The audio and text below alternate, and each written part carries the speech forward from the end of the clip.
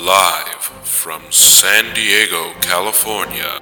We go live to the newsroom with your host, for Nick's Nerd.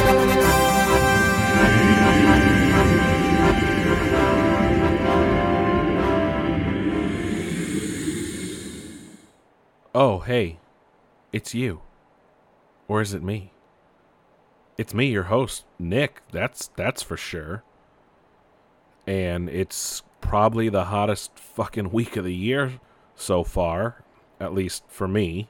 And if you hear some feedback, that's just fans in the background because I'm dying of unbearable heat to get my thoughts out to you guys this week, and was ready to cancel if it wasn't so goddamn Jesus. I would have canceled, I should say, if it was hotter, because it's unbearable. It's unbearable, the heat. And I don't want to bog you guys down with unnecessary background noise, but sometimes it's necessary for us to be comfortable, and hopefully it's not too loud. But no more dealing with uncomfortableness and heat and just other stupid things we all have to deal with. Let's just get right into the thick of it, shall we? And some things we're going to talk about this week are holdovers from last week, just because it got dominated by Gamescom and D23. I'm not really going to talk about Control. I do have it. I just haven't had a whole lot of chance to play. Did get a couple hours in, so I don't really have any major thoughts other than it's a Remedy game, and they do things so well. So I'm not worried so far what I've done. And I did get to go to Halo Outpost Discovery this past weekend, and we'll get to that at the end of the show, though, really. That's gonna be our send-off, if you will. Kind of light, though, compared to past weeks on what's going on, at least in terms of show notes, if you will. But yeah, let's get right into video games as per usual. Mario and Sonic at the Tokyo 2020 Olympics was announced, and the new feature this year, you'll actually get to play as the old Mario and Sonic 2D sprites from back in the late 80s, early 90s. That's pretty cool, isn't it? Get to play some gaming nostalgia there and partake in the 2020 Olympics. That is, I don't know when the game is going to come out, but that will be out before next summer, presumably, just in time for the actual Olympics. I still can't get over how Akira predicted that back then, that we'd have the 2020 Olympics in Tokyo. I don't think there hasn't been an Olympics in Japan for quite a while, actually, so that's good. It's always good. I mean, the U.S., they're coming back to the U.S. in 28, so about 9 more years. Anyway, also some sad news. GameStop announced that they laid off about 120 people at their corporate office, about 6% of their corporate workforce, along with nearly half of the editorial staff at Game Informer, which is just about a crushing blow to the magazine. I mean, now that I think about it, I don't know if it's if Game Informer is as popular as it used to be. I mean, I get it every month because I still have my Pro rewards or whatever at GameStop. It comes free with that. A lot of people do digital. I mean, magazines are they're just not as popular as they used to be. But Game Informer was always separate from the rest of the crowd. They were a little bit better in terms of their reviews and the stories they had, and not many other sites can compare, with the exception of Kotaku and IGN and Polygon. Those three, along with Game Informer, are like the standard bearers, whereas GameSpot is at best, and it's a lot of clickbait, just like The Gamer, which is part of like Screen Rant and all that bullshit. And otherwise, you got to go to like YouTube and things like this. But Game Informer is one of the top-tier gaming journalist institutions, and hopefully this isn't a sign of worse things to come. Some other news kind of broke the gaming internet, if you will, last week, and that had to do with PS5 dev kits that seem to have leaked, or images of them, and everyone thinks that that's what the PS5 is going to look like, and they are not pretty looking. And I hope to God a PS5 doesn't look like that, because it kind of ugly looking. It has this giant V shape in the middle, obviously, 5, for like the venting, and I just hope that it's just a dev kit, because that's not a good looking console. And hopefully they don't do that. But then again, Sony is known for having odd looking dev kits from what I've seen in the past.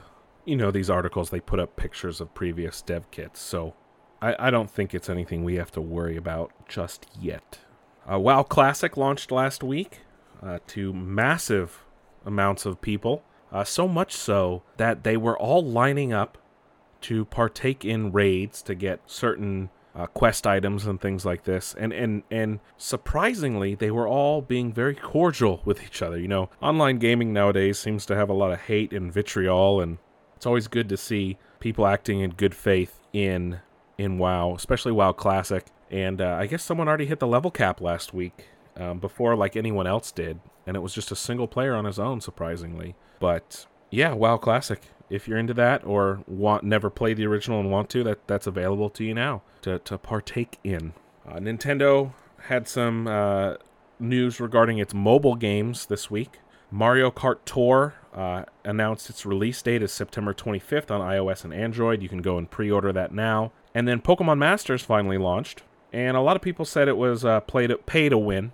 So far, I've been playing it for about a week, and so far I've been having some fun with it. It's very simple. It offers a look at what a possible next-gen Pokemon game could look like that was inspired heavily by the anime and the newer style 3D games. I'm wondering if Sword and Shield will take any cues from it.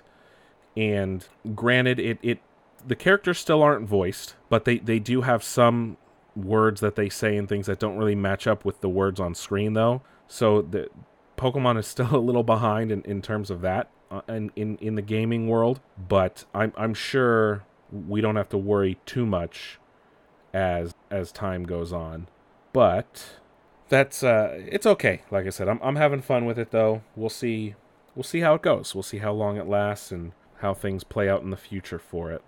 And as more and more details of games came out, especially at Gamescom, there was a lot of Death Stranding stuff that came out. Kojima announced that parts of Death Stranding will actually have first-person elements, so it won't be entirely third-person. You don't have to worry about anything like that right now, at least.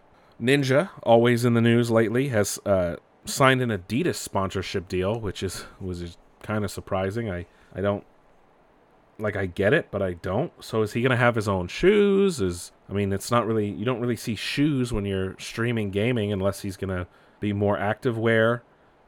I'm guessing. So it'll be interesting to see how that partnership plays out. And some other stuff here. 6.6 million apps have been uploaded into the Master Chief Collection from FileShare from Halo 2, 3, 4, and Halo Reach back from the 360 days. This is on top of the news that several million player-created modes had already been uploaded into the Master Chief Collection. Those will be all ready to go once Reach launches, I'm pretty sure, and then when the MCC launches on PC, which I did get to play this weekend, and we'll talk about that, like I said, at the end of the show when we get to what was going on at Halo Outpost Discovery. Also, started as a rumor, and then it became official.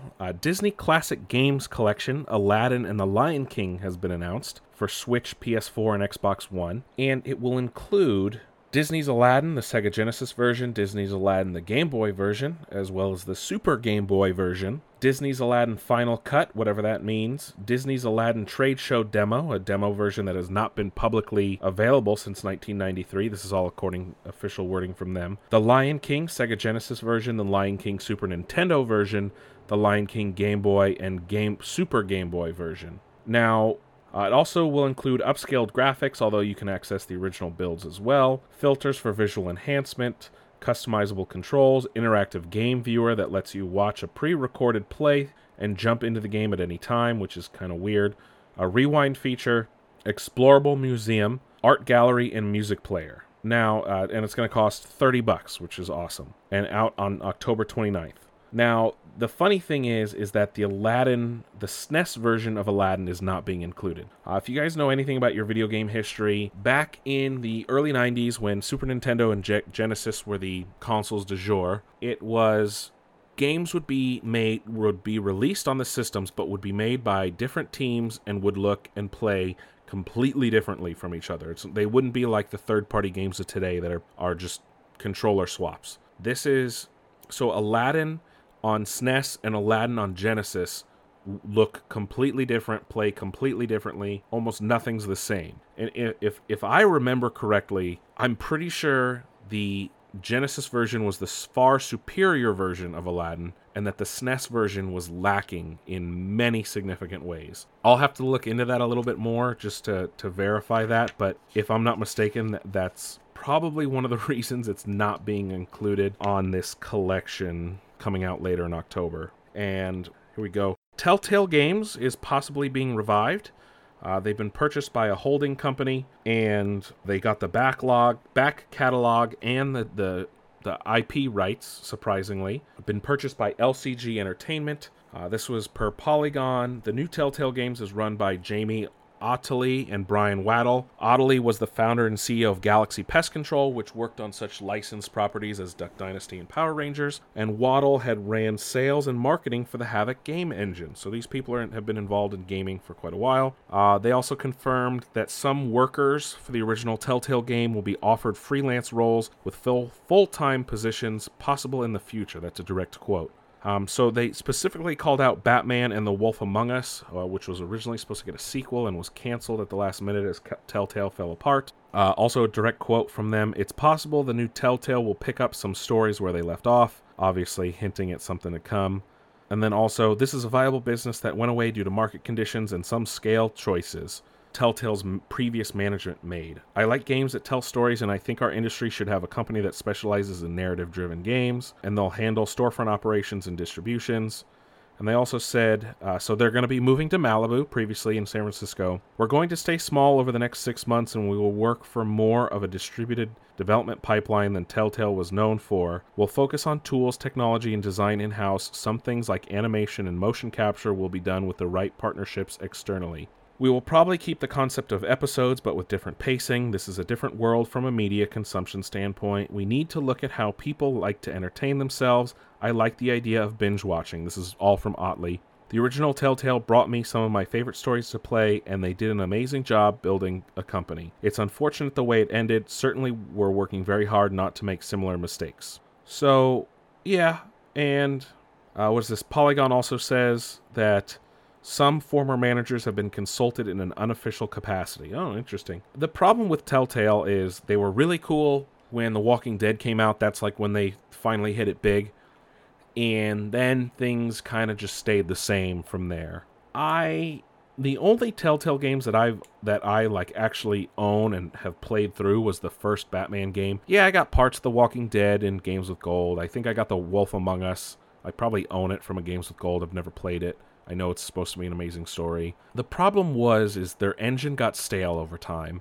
It was all licensed stuff that was meant to tie in with what they were, but then took these really different approaches. Like the Batman story was serviceable, I'll say. I wasn't a huge fan of it because it deviated. Just because it's the choose your own adventure type thing, that it deviates a little too much for my personal taste. And we'll kind of expand on that a little later in a different topic. But I just got bored with Telltale games.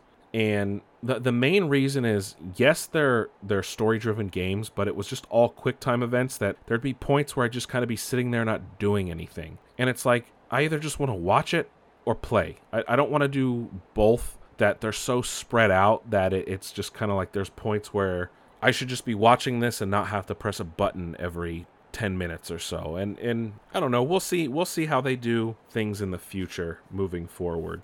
We also got some new Cyberpunk details, and this is after they put out a 15-minute demo last week to everyone, and some of these are the new details. The player character named V can choose one of 3 life paths: Nomad, Street Kid, or Corporate. Nomad is roaming the Badlands, looting scrapyards, raiding fuel depots. Life on the road wasn't easy, but growing up in a nomad clan has its perks: honesty, integrity, and love of freedom, qualities that few in Night City possess. Street Kid is, they say if you want to understand the streets, you gotta live them. Gangs, fixers, dolls, smart time pushers, you were raised by them all. Down here, the law of the jungle dictates the weak serve the strong. And then corporate is, few leave the corporate world with their lives. Few are still with their souls intact. You've been there, you've bent the rules, exploited secrets, and weaponized information. Interesting choices. The player's life path will influence how others interact with them, but a player is not beholden to their past and can change. Create a character by choosing body type, appearance, and attributes. These include body intelligence, reflexes, technical, and cool. And says cool is not about simply looking cool in the world of Cyberpunk, but how a player's character reacts and performs under intense pressure. Interesting. Also, Cyberpunk does not limit players and force them to choose a single class. You can mix and match skills. There are 3 main archetypes: Solo, Techie, and Netrunner. You can hybridize those, though. So Netrunner is able to hack and manipulate many devices in 2077's world. They can use nanowires to hack enemies and machines from afar. They can also be used as a whip. And Netrunners can hack into access points to control devices in an area and even quick hack cameras and turrets. They can play as a stealthy netrunner, an aggressive netrunner, or a combination of both. And then Strong Solo can use their strength to create a completely new place experience.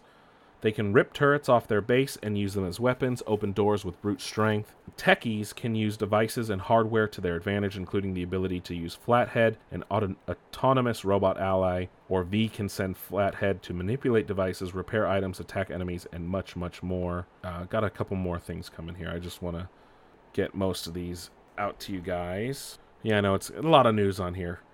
Guns can be of many classes, including smart guns that have homing bullets, tech weapons that can be pierce covers, and power weapons and are street-grade firearms like a bursting shotgun. Looks and attachments of weapons can be customized, and some will change how a weapon reacts. Some weapons have a second firing mode. Cyberpunk will also feature a shotgun with 8 barrels that shoot all at the same time. That's a little fun fact there. Melee weapons will be available. Cyberware allows players to augment their bodies and replace body parts with cybernetic implants. This is all, IGN put this in a nice little list for us all here. There are other cyberware enhancements. Perks and skills can be used in tandem and can improve one another.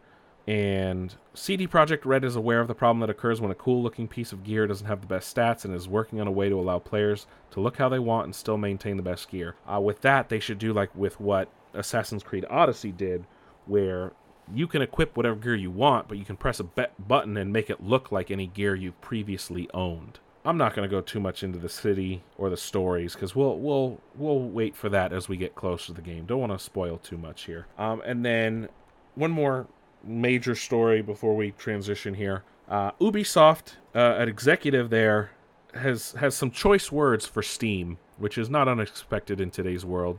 Their vice president for partnerships and revenue, Chris Early, says that he's speaking to the New York Times, of all people, that it's unrealistic, the current business model that they have. It doesn't reflect where the world is today in terms of game distribution.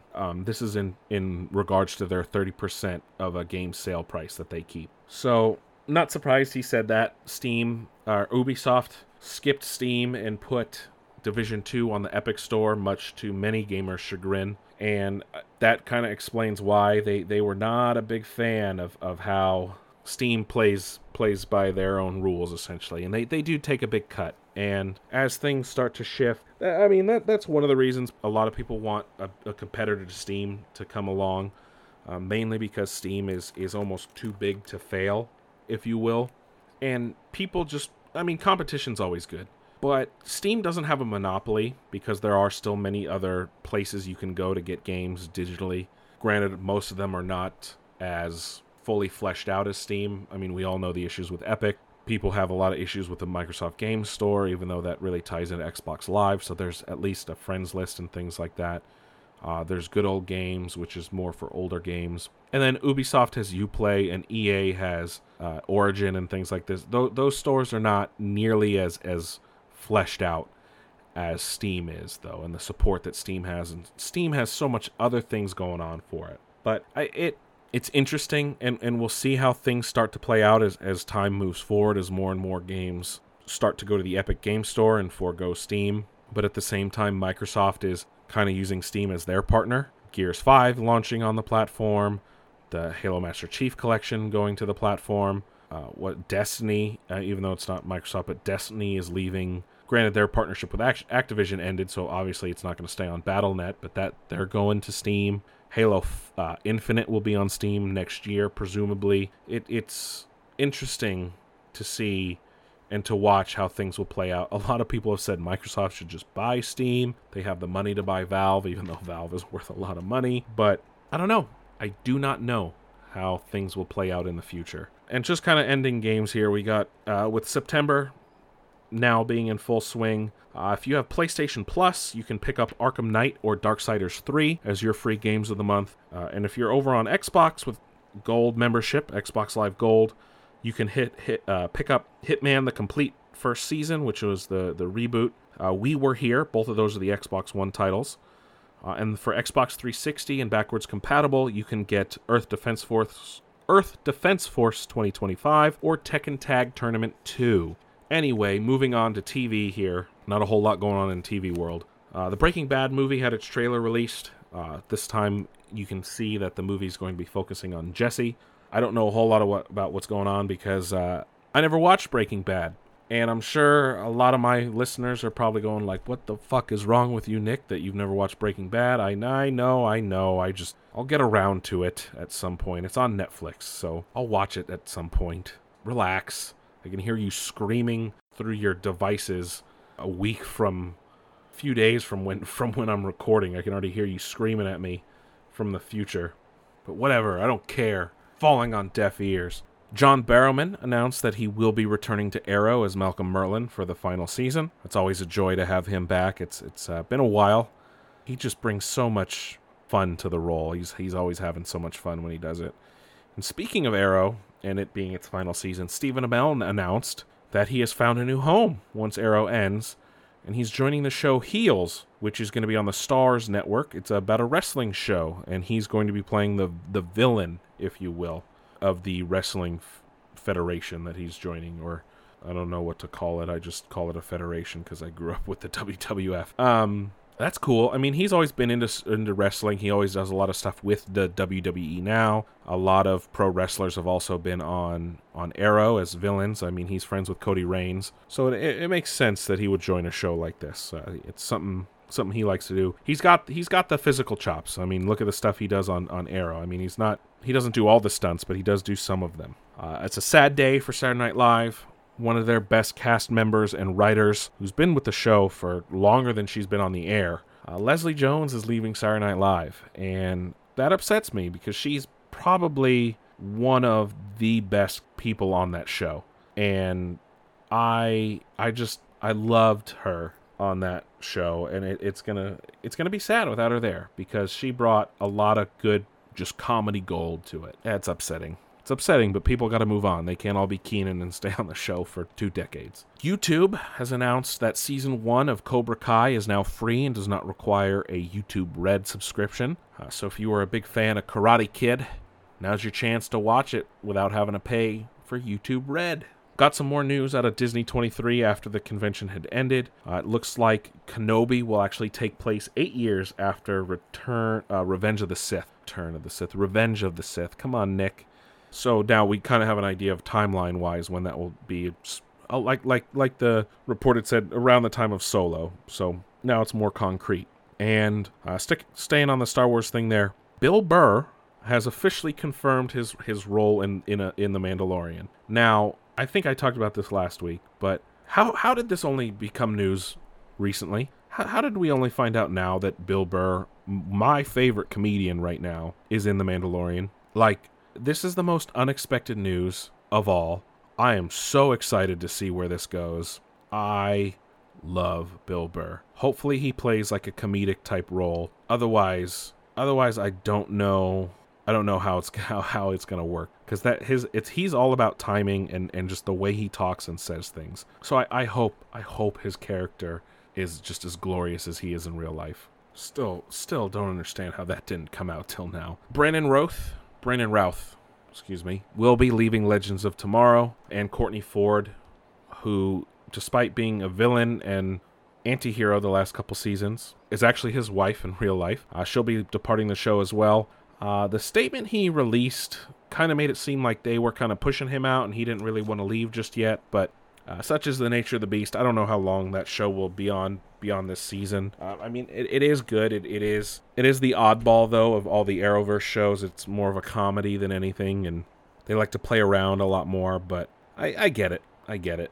The co-creator of Miss Marvel, or Kamala Khan, has announced that she has some reservations regarding the newly announced Disney Plus show, and they're not the reservations you'd expect. They were mainly based off the idea that Miss Marvel's powers will come off as really creepy and not really work very well in terms of live action, because they have to do with stretching and flattening out her body parts and things like this, and that doesn't always lend itself well to live action work, just because they're odd powers, really, and they work best in cartoon or in comic format. Just live action will be interesting is mainly the thing, and she hopes that they figure out a way to make it look good, cool, and not creep anyone out. And then the final bit of TV news here is that Genndy Tartakovsky,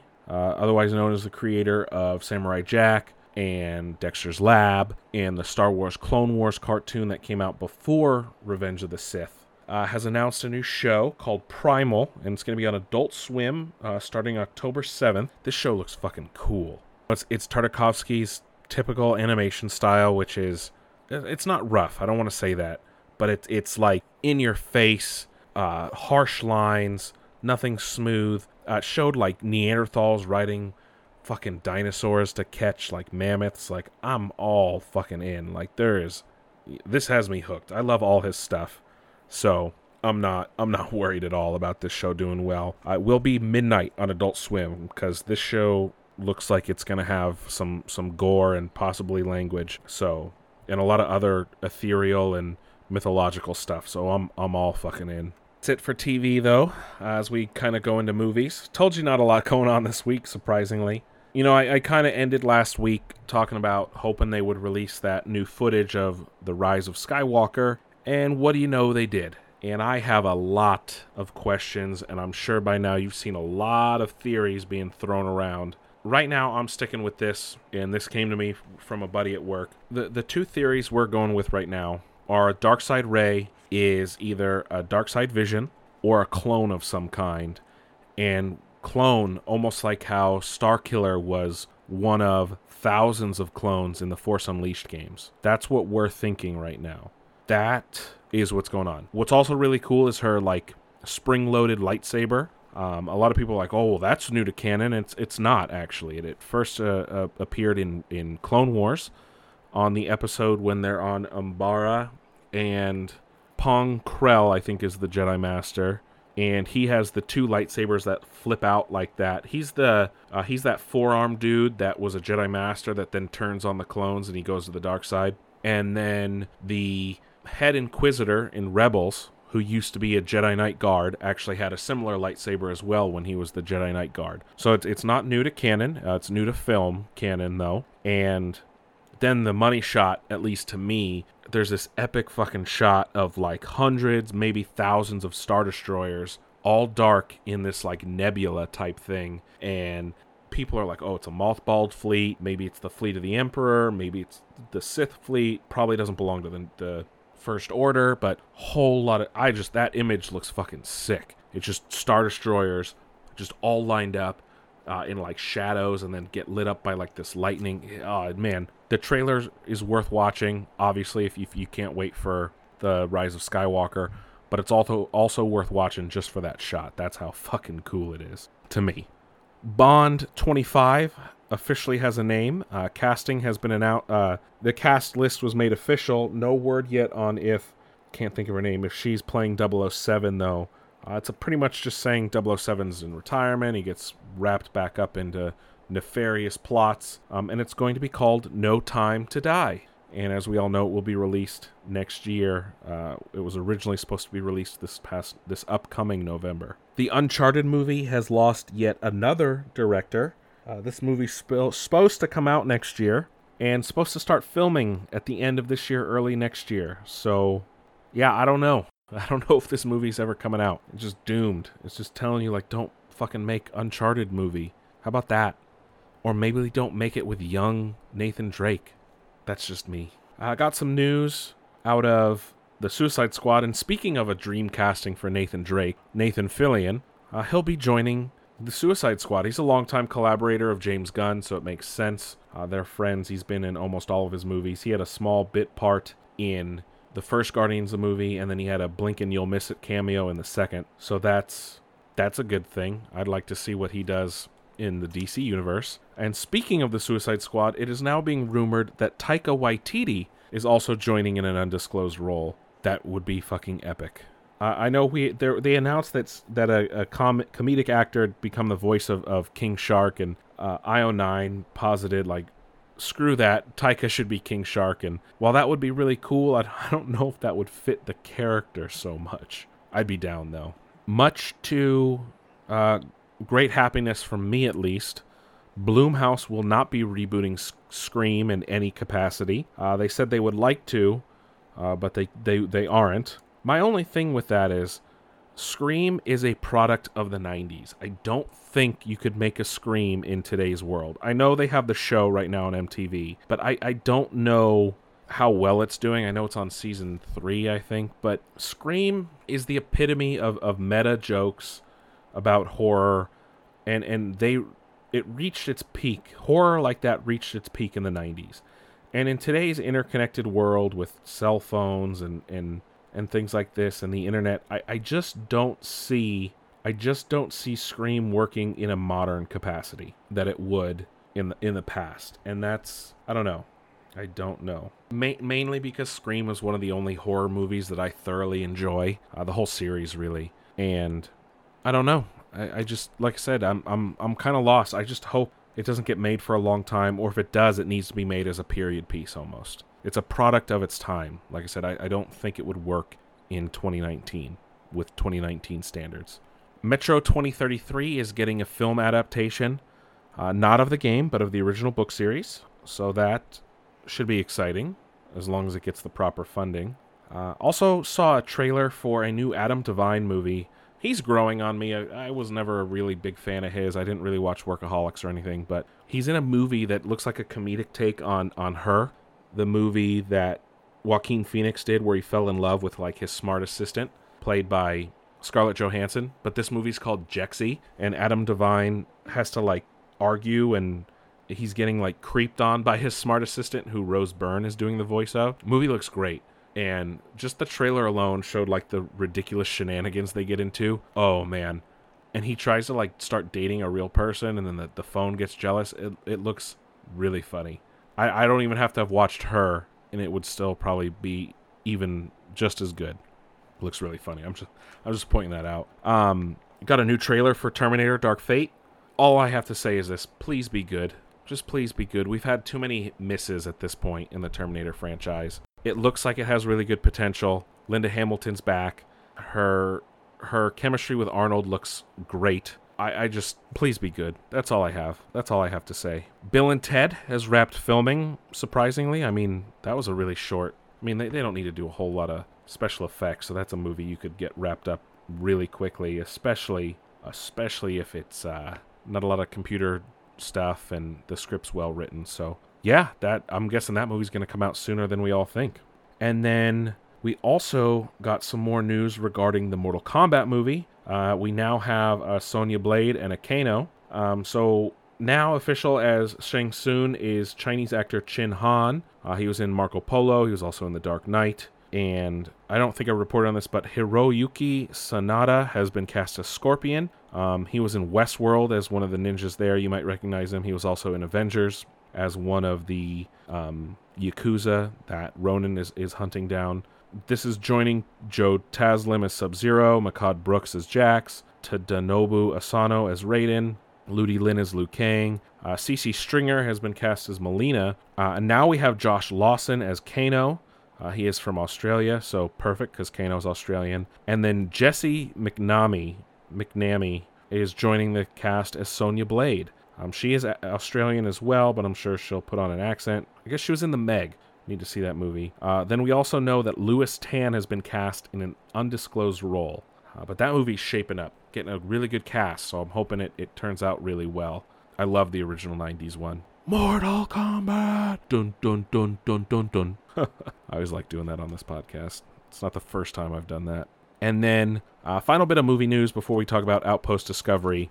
Joker had its premiere at the Venice Film Festival, getting a lot, and I mean a lot, of praise. So we did find out that it's getting a hard R rating, and Todd Phillips was talking with the LA Times, and he said it was a year-long process from when we finished the script just to get the new people on board with this vision, because I pitched it to an entirely different team than that made it. There were emails about, you realize we sell Joker pajamas at Target. There were a zillion hurdles, and you just sort of had to navigate those one at a time. At the time, I would curse them in my head every day, but then I have to put it in perspective and go, they're pretty bold that they did this.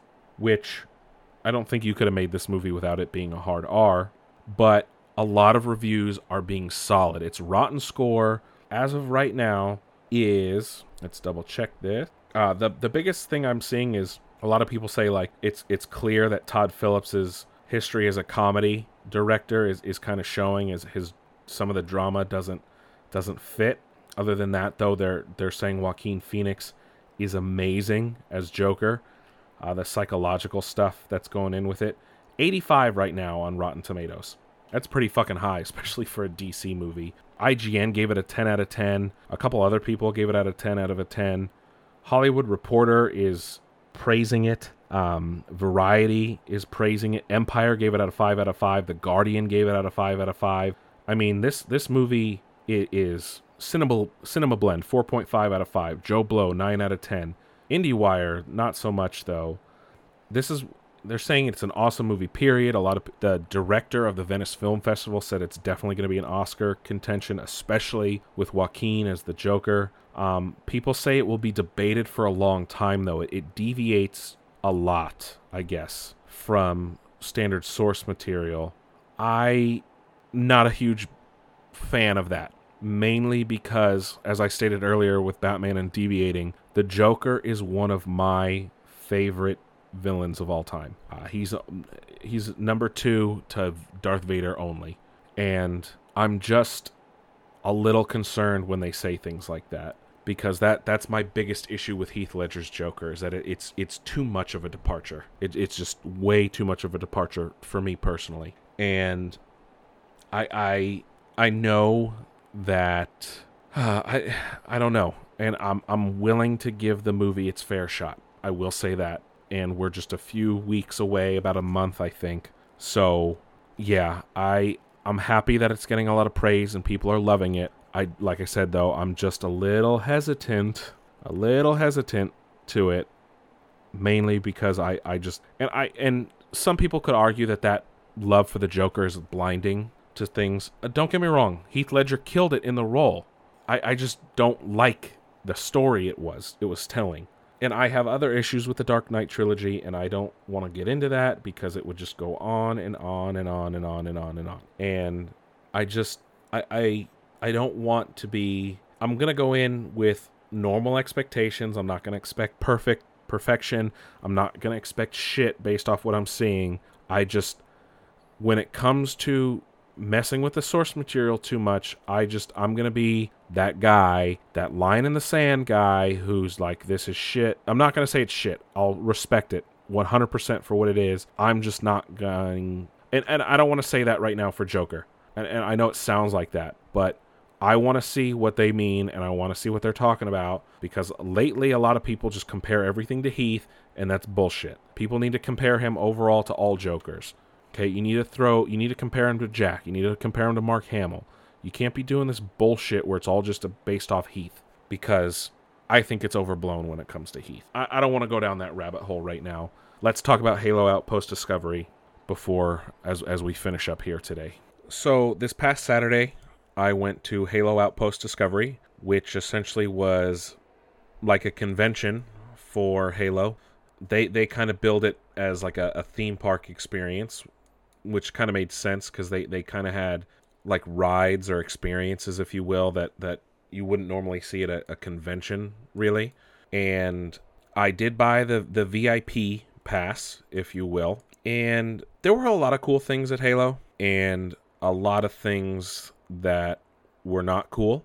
I did go by myself, which, I mean, I was kind of planning on from the beginning when it was first announced, because not everyone is into Halo as they used to be, and at least my friends wise.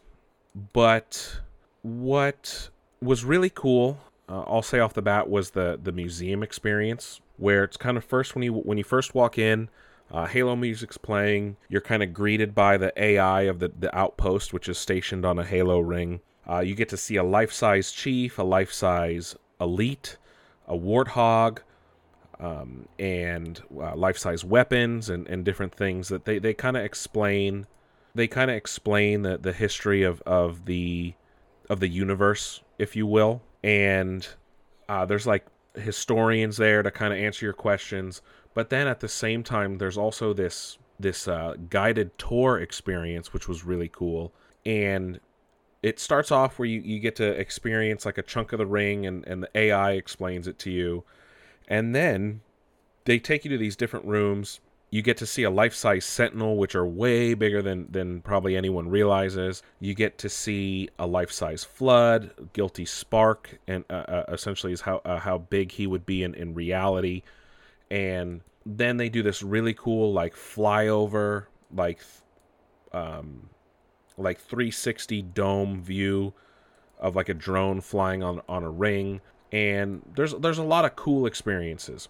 What I didn't do is I did not partake in some of the other larger events, like the VR and the augmented reality and the Pelican like game thing, or the Covenant Escape, mainly because I didn't have time, because I wasn't about to sit in a 2-hour line by myself. I mean, yeah, there's other Halo fans, but a part of that is like, if I was with people, maybe I would have done that, but there were signings I wanted to get to, which we come to my biggest pet peeve. And they did not release the schedule until like a day or two before. And granted, there was an app that explained some of these things, but it's like, how am I supposed to know about the app beforehand? Because they don't tell you in an email or anything like that. You pick up your ticket the day of. It wasn't emailed beforehand. The other problem is the app barely worked in the convention center, even with the convention center Wi-Fi. There were other issues that I mean, the VIP experience, you don't get front of the line access. There was a VIP lounge, but that VIP lounge was just a couple TVs set up with Xbox to play Halo, a couple of the Halo Fireteam Raven, which is the Dave & Buster's arcade experience, and then there's like some seats and free drinks and stuff, and it's like that was kind of lame. There was a meet and greet at like 7:30, but I wasn't about to stay there the whole night because, you know, it's a Saturday and I kind of wanted to get home. But going back to the schedule, it's like, I did not get to meet the voice of Master Chief, Steve Downes, or Jen Taylor, the voice of Cortana and Dr. Halsey, because I did not know at what time they were going to have their signing on Saturday. So that was a little frustrating. I did get to meet Frank O'Connor and Joe Staten, who Frank O'Connor's the franchise director. I mean, he's pretty much in charge of all transmedia and everything. He's like number 2 or 3 at 343. Joe Staten worked on the original Halo. Then he left. He wrote a book for Halo. Then he's back for Microsoft. But it's just like, how am I supposed to know about these things without being notified the day before? Like I said, the app sucked.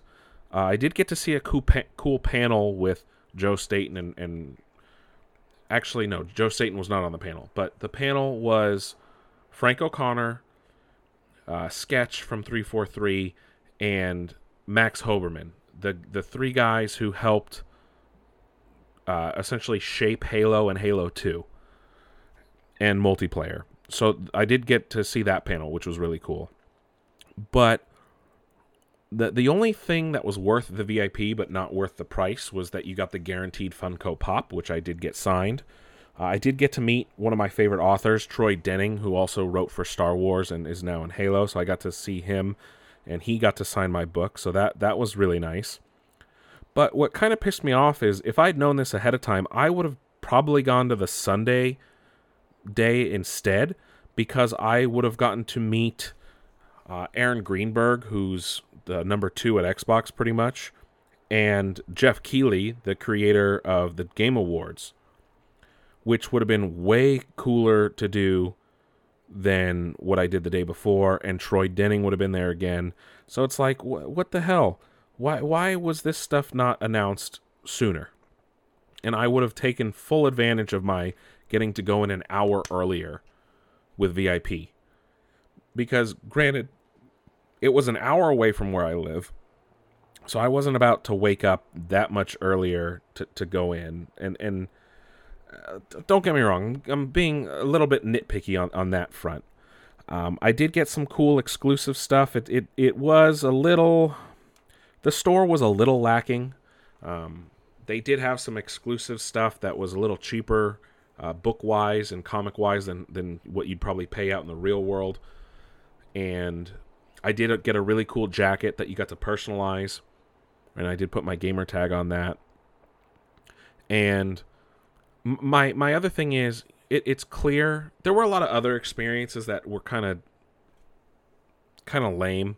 They had like a Boomco makes the like Nerf type guns for Halo. They had that set up. They had an armory stage where cosplayers could meet, and then they had different panels on cosplaying and things like this in the Halo universe. But ultimately, I think if they do this again, they'll need to have more stations set up and take more advantage of the space that they were in, because there was a lot of wasted space, and the Anaheim Convention Center is huge. There's like a downstairs, if I'm not mistaken. There's an upstairs. They could have really done a better job of utilizing the space that they had. And I did get to play Halo Reach on PC. Ran buttery smooth. It was on a RTX graphics card, though. I don't know if it was a 2070 or 2080. The one thing I'll say, though, is I should never have played in Heroic on PC, because A, I haven't played Halo on PC in probably 15 plus years, and I kind of don't... The controls were a little odd, and I wasn't used to them, and you couldn't change the sensitivity, so I was kind of like all over the place, so it was a little frustrating for the 15 minutes I got to play. But like I said, it was buttery smooth. It was very, very clean. No issues, no lag, nothing. It ran very well. Looked really nice for a 10-year-old game. Granted with RTX, obviously. But that played really well. Unfortunately, it was just one level from the campaign. It was tip of the spear. No multiplayer or anything like that. But that's okay. But like I said, Halo Outpost Discovery was a fun experience. Definitely could use some work if they decide to do it again. Surprisingly, there wasn't a whole lot of mention of Reach or like Halo Wars or anything like that. It was mostly focused on the Chief and some of the mainline stuff. Somewhat Halo 1, some Halo 2 things. And not a whole lot of other like exhibitors at it as well. So that clearly it's its first time. It's its first year as a convention. It went around to different places. It wasn't like a one stable place that would benefit from being somewhere for like a week total in one stable place that could maybe take advantage of the stuff. And that kind of explains maybe why they didn't fully take advantage of the space that they had, because they kept moving around and things like this all over the country. But just the main thing, next time, maybe send your passes in advance so people don't have to wait in ridiculously long lines for that.